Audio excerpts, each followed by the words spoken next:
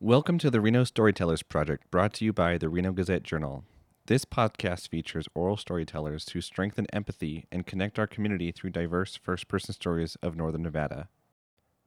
In this story, Juan Lopez tells us about all the times he desperately wanted to reinvent himself because of the pain his speech impediment caused.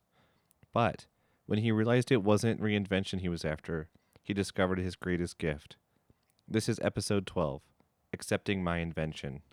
So when I was 6 years old, I was placed into a ESL class. Okay, now ESL means English as a second language. Now this class is usually reserved for individuals who are learning English. Okay, English is my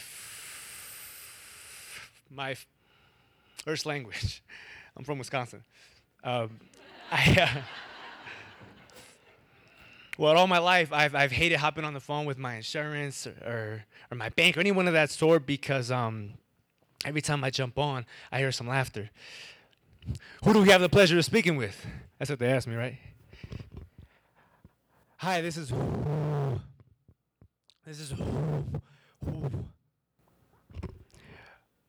Oh, did you forget your own name? That's what they say as they laugh at me. It's been hard growing up with a stutter. I have the hardest time saying sounds and words at the oddest times. I can be here in front of you guys. I can be in front of my father. I can be in front of my beautiful fiance. I'll have a problem with my speech. It's completely out of my control. It's completely random, and it completely made me hate my life. You see how our society operates now is if you look different, if you sound different, if you act different, if you are different, you're easy to bully. You're easy to judge. And so me with my hesitation and like my hard breathing and my eyes like all over the place sometimes, I was easy to laugh at. And it hurt when they laughed. It hurt when they laughed at like how I couldn't talk. It hurt when they laughed at how I wasn't able to read in class. It hurt when my sisters and my father used to look at me in the eye and tell me, just say it like you're angry. You speak better when you're angry. I found a saving grace, though. Saving grace. In elementary school, at some point, my instructors I finally opened their eyes and saw that I knew English. I just had some sort of a speech disorder they didn't understand, right? So they hooked me up with a speech therapist. And I can't emphasize enough how excited I was to hook up with this speech therapist because it meant I was going to break it, right? It meant I was going to be cured. It meant like okay, this is I'm on the road so I could be like everybody else, right? Because everybody else can speak fine. I mean, that's obviously the only reason behind me heading into speech therapy, right? Is because I was able to overcome this, right? Anyway, so I go into speech therapy and it's great. Okay, I'm learning how to use hand language as I talk, right?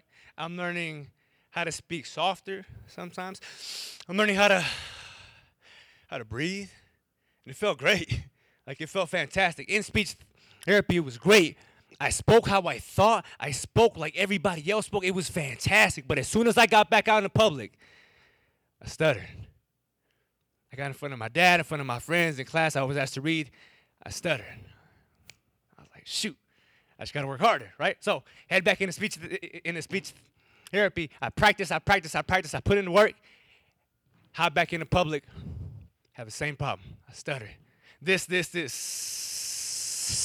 cycle of me trying and not seeing any improvement at all. Like zero. It went on for years. And I can't emphasize enough how small I felt, how inferior I felt, because I really thought I was broken. Here I was working with a professional in this field. I was working with an expert in this field, someone that was supposed to help me with my speech, and I still couldn't do it? Oh, I'm broken for real. I remember a day in particular, as I was an undergraduate, here at the university, I was a reporter for the newspaper here at the school. I used to write about the football team. And so I showed up super early to a football practice so I could interview a player that I wanted to write an article on, right? Now, how the whole football practice thing all flows is maybe you have a minute, okay, before they head into, like, onto the field, okay? So I needed to be, like, on and ready to go. So I show up to practice. I have the athlete here in front of me, and I can't get a word out. What? Like 4 to 5 seconds, like dragged by. It felt like 4 to 5 years. My heart was pounding and pounding and pounding. All behind me, I felt this like swarm of the reporters all around me because everybody else wanted to ask his or her own thing as well, right? I'm still standing here. What? I couldn't get it out. And before I got it out, this other reporter, he asked his question. He hopped in front of me. Everybody else asked his or her own thing, and I never got to ask anything that day. I left the football practice field that day like in angry tears. I was pissed. I was so pissed because I was trying. I was trying to improve my speech and how I talked, but anytime I went into public, I stuttered. I felt like such a fool. I felt inferior. I was so angry that day. A few years after that, I enrolled in the Master's of Business Administration program here at the university. Now, a required course in that whole thing is a course called Mindful Leadership. Now, this course forever shifted and evolved me into who I am now because I learned a core fundamental of mindfulness, which was acceptance. Okay, acceptance in the sense of this is exactly what it is. Now let's just head forward from it. Right now, I like this idea of acceptance. I like this idea, so I began to apply it all over my life and into how I spoke, especially. Right, because all you guys have to understand, up to this point in my life, the only interactions I had with how I talked was anger. Like it was a fight every day. Like I wanted to overcome it. I wanted to beat it, right? I never saw this like acceptance thing, right? So as soon as this idea was shared into my world, I applied it into my stutter, and it felt great. I felt the peace, like I could just accept it, right? It felt the peace. I didn't have to fight. I didn't have to be on offense every day. It felt great, but I wanted more. I wanted more of that feeling. So, in that same semester at the university, there was a student speaker competition, and the individual who headed out of that, I was offered the opportunity to speak at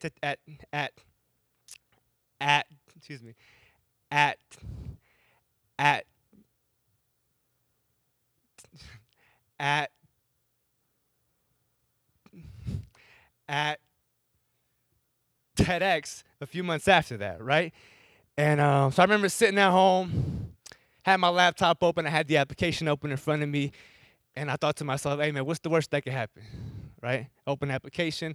So I submitted an application to share my story at this event, to share my idea, an idea that I had an immovable aspect of me that I didn't particularly like, but I was a lot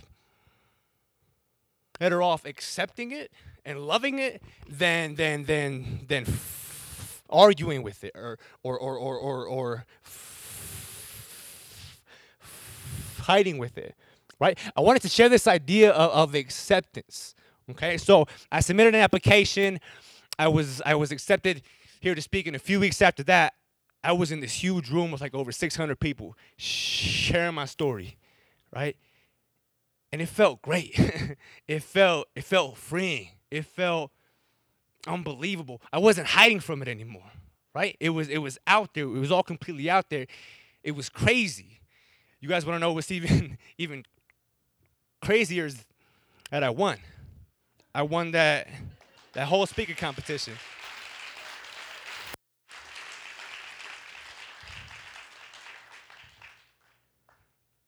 won the speaker competition, and I felt such a high that day.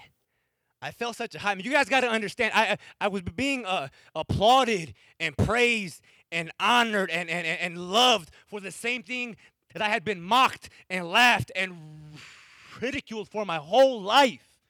Like, it completely flipped. I was so high that day. I was on such a high. I hadn't ever felt that way in my life. I felt so free. I felt so free. And a few months after that, I had the opportunity to speak at TEDx, and it opened up a whole new life for me. Look, as of now, guys, I'm Juan V. Lopez, okay? I'm an online entrepreneur marketer.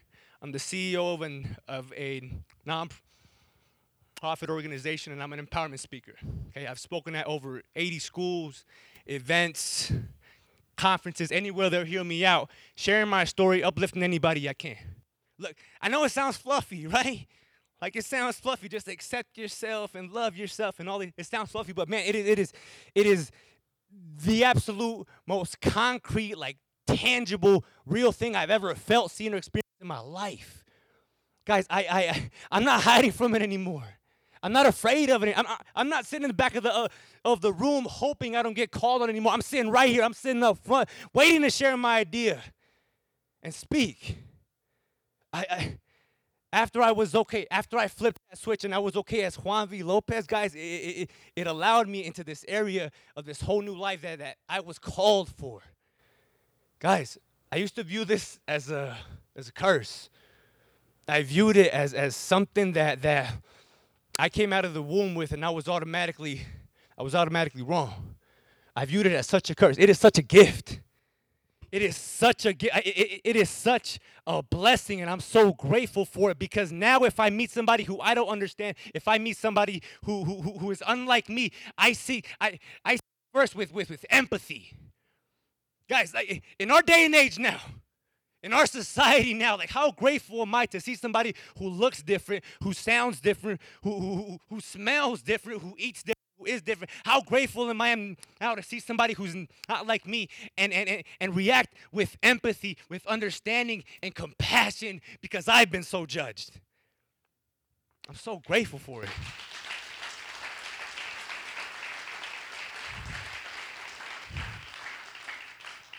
I'm grateful for it. Look, overall, guys, my story isn't necessarily a story of a reinvention, but a story of being okay as the invention I was originally intended for me to be. Okay? All of us have a thing, right? We all have a thing. It just so happens that my thing is on the tip of my tongue.